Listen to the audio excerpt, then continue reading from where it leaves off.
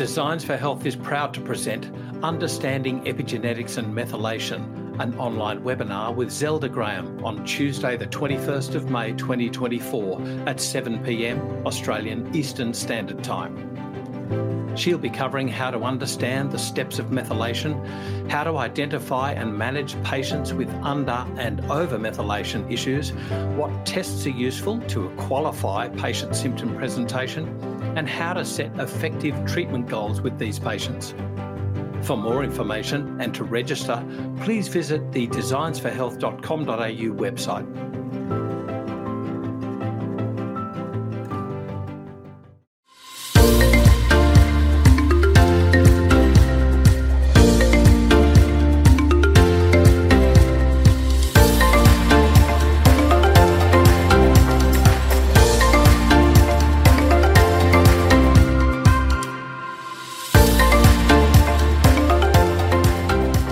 Wellness by Designs, and I'm your host, Andrew Whitfield Cook. Joining us today is Stephen Judge, a naturopath practicing in Surrey Hills, and today we'll be speaking about the link between estrogen and histamine. Welcome to Wellness by Designs. How are you, Stephen? Good, thanks, Andrew. Hey, thanks for joining us today. But first of all, can I ask you a little bit, just take us through a little bit of your story, please? Yeah, sure thing. So I ended up in the naturopathic profession just kind of by accident, really. I had zero background in wellness. I did not come from that world. I was not interested in health at all until I started to develop quite a lot of health issues with my gut and my mental health. And I was pretty young, like in my late teens, early 20s. And, I guess I just kind of visited, the conventional medical system for help. And despite me having zero knowledge about health or natural medicine or anything, just what was offered to me, I just intuitively felt like there's got to be more on offer than that. And then I did kind of go on a bit of a health journey. I wanted to just get fit and healthy, and my body was a wreck. I was a musician in a previous life, and it's very kind of rock and roll lifestyle. But I got into fitness, and that kind of naturally sparked my interest in nutrition, very specifically. I was just fascinated by nutritional science. So I literally just Googled nutrition course, and the Australasian College of Naturopaths popped up, and I applied and went along. I couldn't have told you what a naturopath was. But throughout my studies in naturopathic nutrition, I got the bug. I was just so fascinated with what I was learning about. And I was shocked that what I was learning at college about natural medicine and integrative medicine and kind of root cause, medicine, I was just kind of shocked that I'd never heard of it, and it wasn't as mainstream as I thought it should be based on how effective it was. And so then I just kind of caught the bug and ended up, getting into private practice. I love working with people now one-on-one. It's definitely my thing. You're one of this group of searchers, and they're the smaller group from my observations, those people that actively search out answers. Like, for instance, I fell into nursing. I didn't have the marks to do physio, basically. So there was this sort of passive approach in my story. And I've found that most people, or many people who enter natural medicine, enter it from this, the medical model failed them, or they had health issues themselves and they were accidentally introduced to natural medicines. But you actively sought it out for health reasons. You didn't have a knowledge of natural medicine prior to that. That to me is really interesting. Not at all.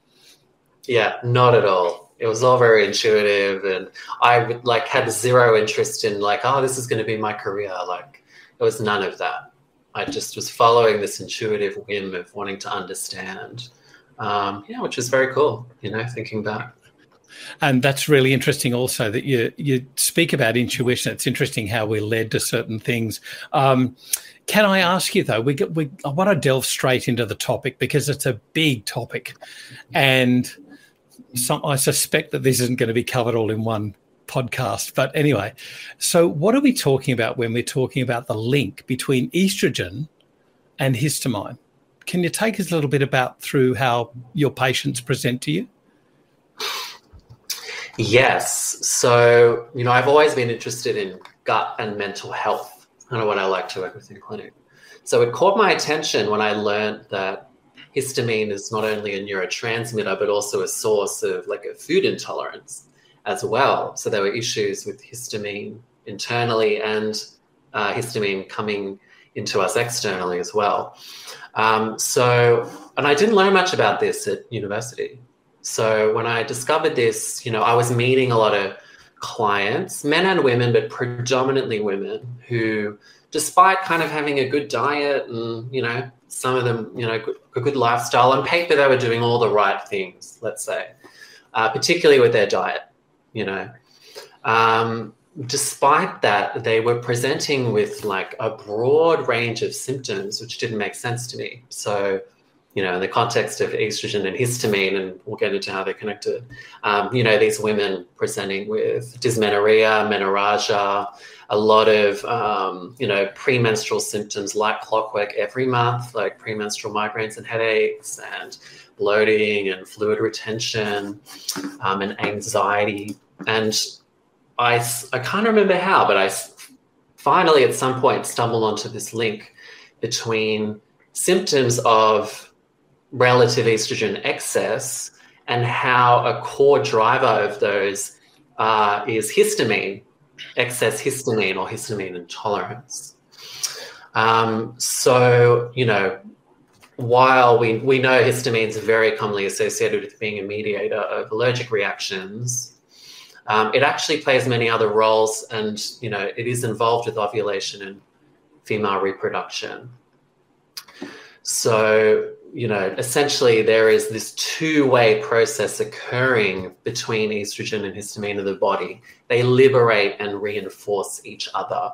So they have the potential to increase the levels of each other respectively in this vicious cycle if things get out of hand. So, what does estrogen have to do with histamine? Well, there are estrogen receptors on mast cells. So, when estrogen binds to those mast cells, histamine is released.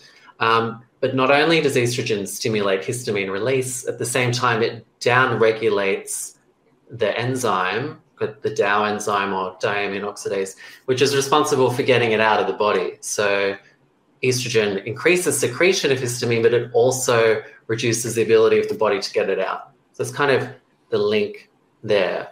And histamine itself stimulates the ovaries to produce more estrogen. So you can end up in this vicious cycle where there's high estrogen causing high histamine, and that's causing high estrogen, and this perpetual liberation continues. So because of that connection, it's very likely why women appear to be more susceptible to histamine intolerance, or maybe people are just not looking for it in men, but clinically I mostly see it in women due to those hormonal sensitivities and fluctuations throughout the menstrual cycle.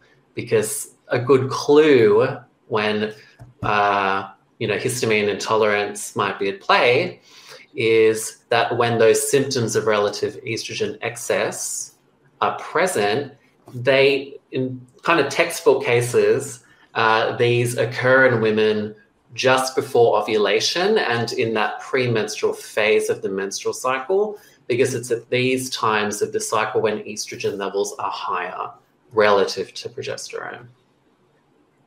Okay.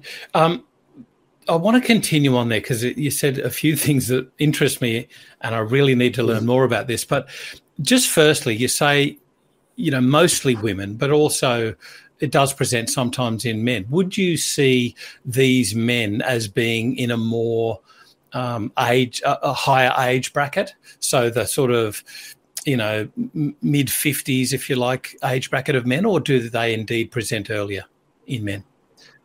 They do present earlier, I've found.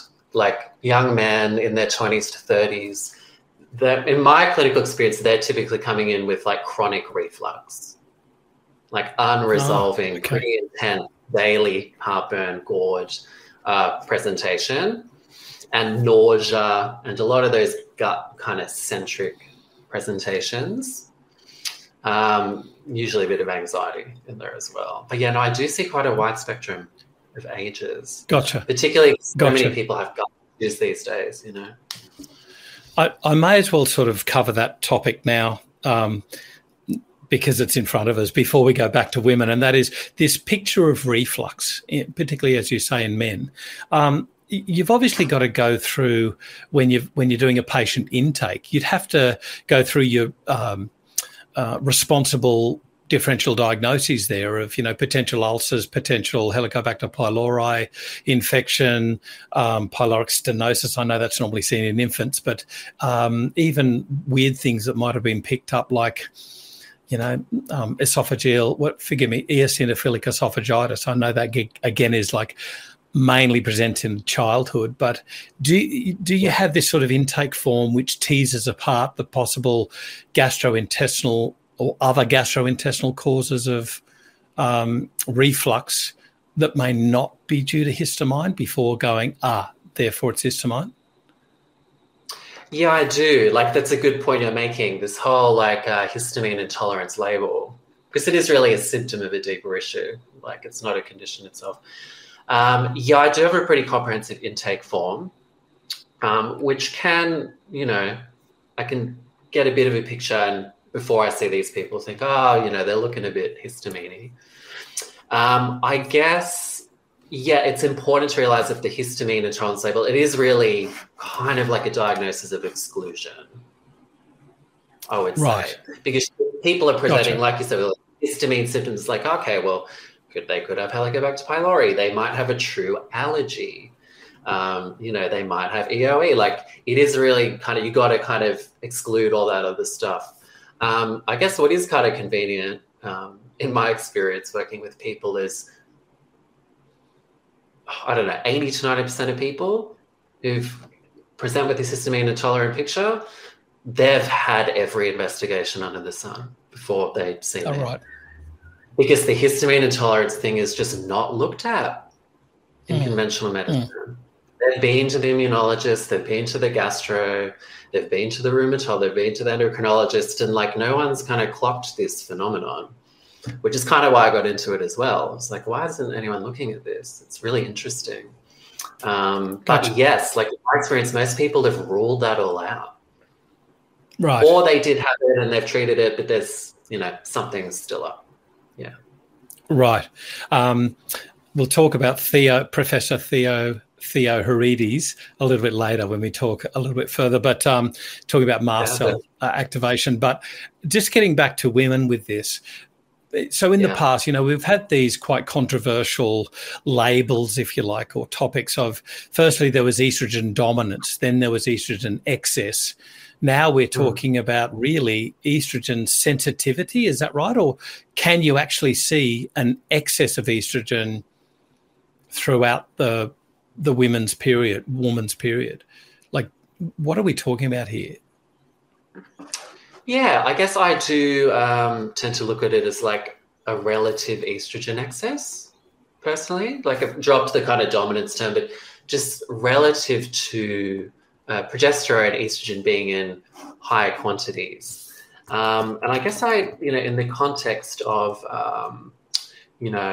the whole histamine intolerance issue, it's a nice concept to explain to patients and keep it simple, because progesterone, there are progesterone receptors on mast cells as well. So progesterone inhibits the release of histamine, it stabilizes mast cells, and upregulates DAO enzyme as well. That's kind of how I frame it and look at it. And, we can get into deeper testing with people, like with all the metabolites and looking at phase 1 and 2 metabolites and all that to really confirm it. But to be honest, I guess there's such a huge focus on the gut with all this that I rarely have to go there with people. We can get enough info from symptom picture and bloods and kind of gut testing, really. Yeah. And you mentioned the medical model previously, and obviously, a medical viewpoint of this would just be, oh, well, yes, there's histamine, just give an antihistamine. There you go, problem solved. Not quite so easy. No, I wish it was. No, unfortunately not. The histamine intolerance situation is like a great example of the difference between a conventional and a naturopathic functional integrative approach. So yeah, conventional medicine is going to go, cool, too much histamine, here's an antihistamine. Whereas, obviously our approach is really all about asking about the why. So why is this person histamine intolerant? Why are they expressing symptoms of, relative estrogen excess? And what is the connection between histamine and estrogen? And what do we need to do to, resolve these symptoms entirely, which can be done. It is tricky because the clinical presentation is not only complex, but there's a variability with the signs and symptoms people might experience, right? I was kind of touching on that before. One person may present, a woman with classic relative estrogen excess symptoms, the painful heavy periods, the PMS, the premenstrual migraines, whereas someone else, male or female, might not have those symptoms, but they might have chronic reflux and nausea and anxiety.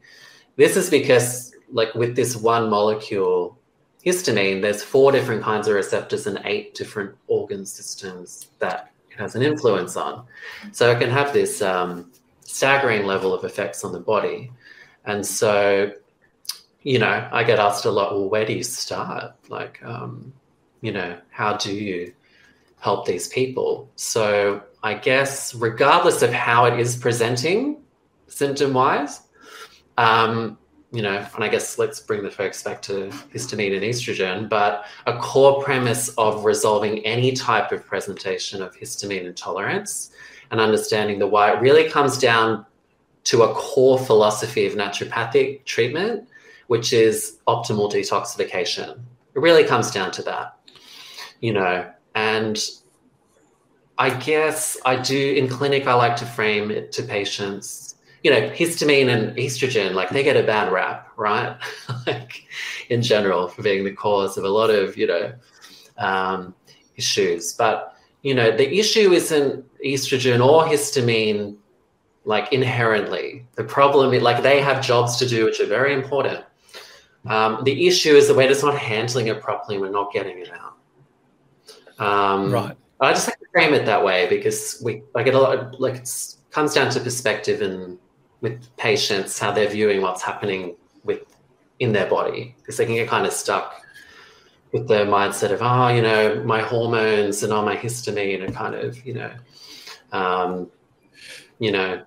intentionally that, like they have no control over the situation, but it's not true. It's just there are deeper issues going on and these things are building up and they're not getting out. And if we can do that, like we're meant to, we can restore balance, That being the case, though, if you're concentrating on detoxification, I mean, that's an old pillar of therapy, if you like, for natural therapies. So we're talking about digestion, elimination, excretion, all of these sorts of things. Do you concentrate at all on the DAO enzyme and supporting, like, for instance, SNPs within that enzyme, or do you act generally with regards to, helping the gut, helping people with their digestion and elimination? There is a major focus for me on the gut and this DAO enzyme component. Because basically, like I said, it's a symptom of a deeper issue. There's poor detoxification. There's 2 main channels to get histamine out. The first is like this endogenous histamine we create ourselves, which is, via the HNMT enzyme, which degrades histamine via SAMe. So, endogenous histamine detoxification is really like we need to look at methylation function, okay? But then we have the exogenous histamine coming in from outside the body, and that is detoxified via the DAO enzyme, which is found in many different organs, but predominantly the gut. It's very highly concentrated in the epithelial lining of the gut. And, DAO enzyme production can be directly affected essentially by gut dysbiosis, small intestinal bacterial overgrowth, and intestinal hyperpermeability. So, the genes are interesting. I don't have a huge focus on them, I guess because, another question I get asked is, well, how can we test for histamine intolerance? It's like, there are many tests you can look at to kind of confirm, like, why someone has been so susceptible to this. So someone may have the genetic SNPs, for example, but that doesn't mean they're going to be, riddled with histamine intolerance for the rest of their life. Like we know, it's really about everything around the SNP and the environment. So in this context, the environment and the environmental piece of the puzzle here that's really important is the state of the gut. And is there a dysbiotic situation? Because a dysbiotic gut, certain bacterial species in that situation produce more histamine. So there is a huge focus on the gut. It's pretty rare, the central nervous system histamine production and the mental health presentation of too much histamine. It is technically like a separate phenomenon to, histamine issues with the gut and the DAO enzyme, but it's pretty rare that these things are happening in isolation. The massive focus on the gut. It's really, because when people ask me, where the hell do you start here? That's my next question. Yeah. So you have to. Okay. Well, let's address that then. Like when we're talking about particulars, obviously we can't talk brand names, but what sort of ingredients do you find of merit? Where do you start? Do you start at, just simple eating and chewing habits, stress at meal times, that sort of thing? Or do you go more heavy-handed and get them onto like detox protein supplements, things like that? My approach with these people is, it's not heavy-handed, but I do like to get testing underway straight away. Right. Say to people, look, there's all these tests you could do and your hormones are out of balance, whatever, but first, can we just get some proper blood work done? And then while you go away and follow a low histamine diet for me for 2 to 4 weeks, we'll go get some microbiome, genetic analysis done so we can treat the root cause of this properly. So I know there's hang-ups in the, naturopathic functional community about, well, the low histamine diet isn't a solution and it's, that's just symptom relief and it's like, I get that, but these people, the people I see anyway, are pretty sick. I'm talking 3 migraines a week and chronic reflux. And it's so that intervention, following a low histamine diet to begin with for these people is very effective. They come back, similar with the FODMAP, people come back and go, whoa, I'm 90% better. And it's cool, that is really how to figure out if someone's histamine intolerant. Just follow the diet and see how you feel. It should be pretty obvious in a few weeks. So a low salicylate diet followed for a few weeks and you basically get at least some sort of confirmation of there's an issue here, at least with exogenous salicylates. Then you've got to think about elimination then. So, what do you employ there? Or do we talking about general, bile flow and high fibers to prevent enterohepatic recirculation of mainly hormones, but other things as well? What do you employ there? Yeah, I start very low and slow with these people. They're very sensitive. So while we're getting to do a low histamine diet, and we're waiting on testing, I'm pretty much just getting some nutrients into them to help with bowel movement regulation and liver support, some pretty basic things. Magnesium, zinc, some activated B vitamins if I think they will tolerate it. Certain people, depending on their presentation, I won't go there. And just some very gentle pre-probiotic treatments just to start that process of starting to restore the environment and get their bowels moving properly. A lot of these people have their bowel movements are very irregular. But it's pretty gentle, my approach. But then once we get microbiome and or SIBO results back, then, you know, hopefully after a month or two of building them up and getting some relief and, you know, addressing some nutrient deficiencies on blood tests, if that's relevant, then we will get into a bit more, I don't want to say hardcore, like stronger treatment, like really treating the dysbiosis or bacterial overgrowths or pathogens if they're there. And that process can take a while, you know, at least 2 to 3 months, that first stage of dealing with dysbiosis and SIBO. And but yeah, it's very low and slow for me to begin with. And I'm just trying to build these people up because they've got, you know, pretty intense degrees of malabsorption. And so they're really tired. And, you know, so I'm just kind of get the gut and liver moving very gently, but also just start the process of restoring their nervous system, actually. Yeah. Now, you really mentioned important. SAMe previously. You've also mentioned methylation. I've spoken with Carolyn Ladowski about this. And I am turning. That came out wrong. But I was one of these old school people that just, you know, push through with folic acid and it'll work. I'm now of the mind that this important work that Carolyn Ladowski is doing about unmetabolized folic acid, is that contributing to the histamine picture or the histamine sensitivity picture? And is that one of the reasons you used activated B vitamins, including the methylfolate? And, you know, like, can you take us through SAMe and what effect it has, that sort of stuff? Yeah, the unmetabolized folic acid issue could, definitely be involved with it. You know, because like we were saying before, the methylation is a key process for the detoxification of intracellular histamine. What was the second part of that question you asked? SAMe. SAMe. Yeah, look. Yes, the unmetabolized folic acid will definitely be contributing to this in a lot of people, particularly if they are presenting with central nervous system presentations of, you know, excessive histamine. SAMe, I rarely prescribe it, to be honest.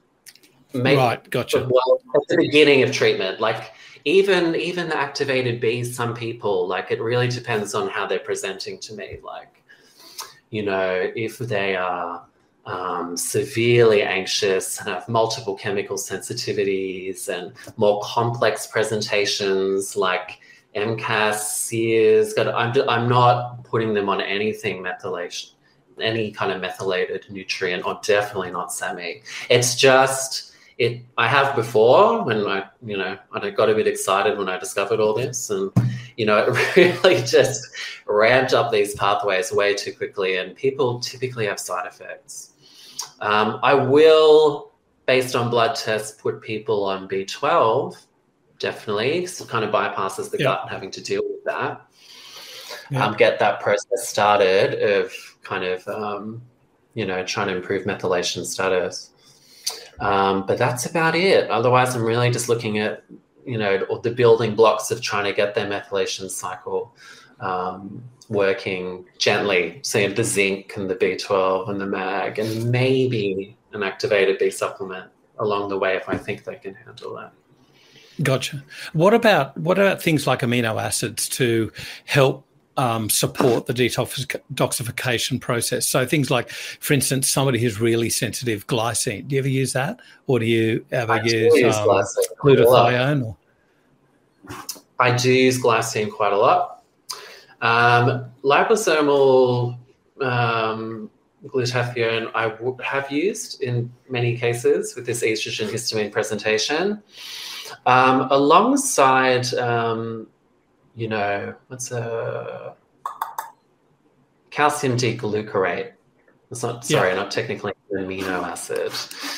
But just to kind of start liberating these detoxification pathways, glutathione I will use with a lot of people, and glycine. I'm kind of using glycine more because no one's sleeping. Like, it's quite an effective treatment for that. But with the liver detoxification pathway, for sure.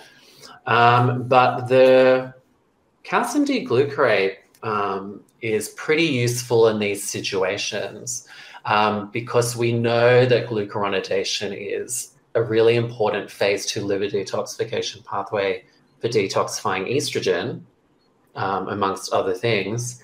And what can happen with these excess estrogen histamine presentations is once the liver, deposits, let's say estrogen into the lumen after going through phase 2 glucuronidation, it should be removed from the body via the bowels.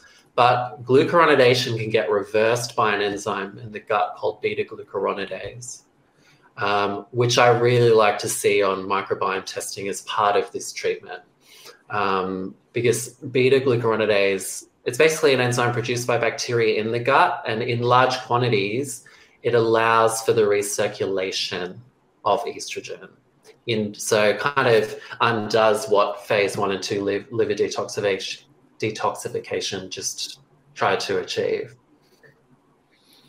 So with regards to using calcium D-glucarate in aiding glucuronidation, and then having it undone by bacteria that secrete glucuronidase, do you therefore have to focus first equally, whatever, at the same time, by using certain probiotics or prebiotics that help favour those bugs that don't produce glucuronidase, or at least might help to push them out, if you like, or hamper their production? Yeah, it's a good point. Because calcium D-glucarate, it inhibits, it inhibits the activity of the enzyme, but it doesn't actually lower it, So I love seeing beta-glucuronidase because I can, on a microbiome test, can say to people, look, this is a definite link with you not getting rid of estrogen properly. Take this, it'll help you do that. But this is also a symptom of a deeper issue. The high beta-glucuronidase, it is a symptom of dysbiosis patterns. That's why at the beginning of treatment, I am getting some very gentle probiotics. Maybe not a very kind of SIBO-looking person, probiotics. But I am definitely looking at like dysbiosis patterns on microbiome testing and looking to balance out certain commensal bacteria, because the beta-glucuronidase is interestingly produced by certain bacteria, so like E. coli, certain Clostridium species. Cool. And so what about herbs? And forgive me, other nutrients. So we're talking about, the bile triad, the production of bile, when we're talking about decreasing the cholesterol, increasing the bile acids, increasing the lecithin, I think it is, with choline. Do you employ things like choline and taurine and, vitamin E? We're now favouring the tocotrienols over the tocopherols. Do you ever employ those in your things, or do you use herbs which might help the bile flow? Yeah, look, I do use herbs for bile flow, and like cholagog, choleritic herbs. These days, I'm cautious doing that at the very beginning until I've got testing results, just because of the whole, and if people have SIBO and there's bile deconjugation or there's, the sulfate reducing bacteria in the gut test, I will use those as long as there's nothing going on there. So I will use those, but I'll wait. First up, some things I may use, like I was saying before, glutathione. I will look at like broccoli sprout as well, which is pretty gentle. They're the main ones. Vitamin E, yes. I'm prescribing vitamin E a lot more nowadays. Kind of very overlooked in its anti-inflammatory action and helping to regulate like zinc copper balance in the body and stuff like that. That's a whole story in itself, the whole vitamin E thing, isn't it? We've gone from vitamin E, and then there was an issue about using synthetic vitamin E and favouring the alpha tocopherol. Then it was the gamma tocopherol. Now it's the tocotrienols, which we're seeing come out in the research as having particularly issues or advantages over metabolic issues. I wait with bated breath to see if it further research shows anti-inflammatory actions. That will be very interesting. Yeah, definitely. And I also use, there's a very gentle and very cost-effective intervention is glucomannan to start helping with the clearance of estrogen and of bilirubin. There's a really interesting paper in the British Journal of Nutrition that showed glucomannan significantly decreased fecal beta-glucuronidase activity. So that was a neat little study that Rachel Arthur got me onto. Glucomannan is also quite nice. It's a very gentle kind of prebiotic. It helps increase bifidobacterium and has some quite nice actions in the gut as well. So I do I'm bringing that in a lot more for people these days. Excellent. And so, obviously many of these women particularly are on concurrent medications, not the least of which would be the oral contraceptive pill. How do you work around, say, potential medical interactions? Or even, can I say, you've got chronic reflux, so they're put onto just a PPI, which is going to worsen the whole digestive detoxification issue. But it relieves the symptom very well. Yes. Great medication. The perfect medicine is one that relieves the symptoms while furthering the... Sorry? I was going to say, doesn't the insert say these meds are meant to be prescribed for 2 weeks or something? PPI? Yeah. Over the 6 weeks was originally. Wow. So how do you work around medicine interactions? Yeah, it's a good question. There are actually so many medications that either inhibit DAO enzyme or directly stimulate histamine release. So I do, because I work with mental health a lot, I do see a lot of people on psychiatric meds. And there's a huge list of psychiatric meds which influence histamine, like antipsychotics, SSRIs, SNRIs, like a lot of them do. And some of them also kind of can cause low histamine issues, actually, depending on the drug. But, in the context of, say, I guess because I see a lot of people on psychiatric medications and their kind of long-term goal is to get off those, I'm never suggesting, I'm kind of encouraging people to let's prepare you for that journey. Like, there's a lot of, again, I say, look, we just need to make sure your detoxification capacity for histamine is as optimal as possible before you even go there. And obviously, as well as addressing all the aspects of their life that could be contributing to dysbiosis and poor histamine load and whatever, like diet and their environment, if they're surrounded by mold. Like, you got to look at all this stuff. But yeah, there's other meds like, NSAIDs affect histamine release and other analgesics and metformin and antihypertensives. It's a huge list. I guess I just keep it simple with people. I just say, look, like I want whatever med you're on, let's just prepare you to come off when you want to do that. But give it some time. Like, we really need to make sure all the environmental factors have been looked at and addressed for what's relevant for you. We will look at the gut. We will sort out that gut and look at the diet, the lifestyle things that are associated with improving that. And if it's relevant, like with the hormonal factor with estrogen, we'll make sure your detoxification capacity for that is improved, and ready to handle coming off. And especially with the oral contraceptive pill, that's a big one. That especially if there is a synthetic estrogen, that can be a big driver of certain symptoms, like histamine presenting symptoms in women. But again, I'm saying give it 2 to 3 months before coming off that. I have to ask, how do you handle, from a medico-legal point of view, bringing these patients off what can be quite, chunky medications, quite hard-hitting medications, antipsychotics and other medications that can have an impact either quickly, severely, and not just for their own health, but potentially the health of others? How do you work that one? That's a fine line.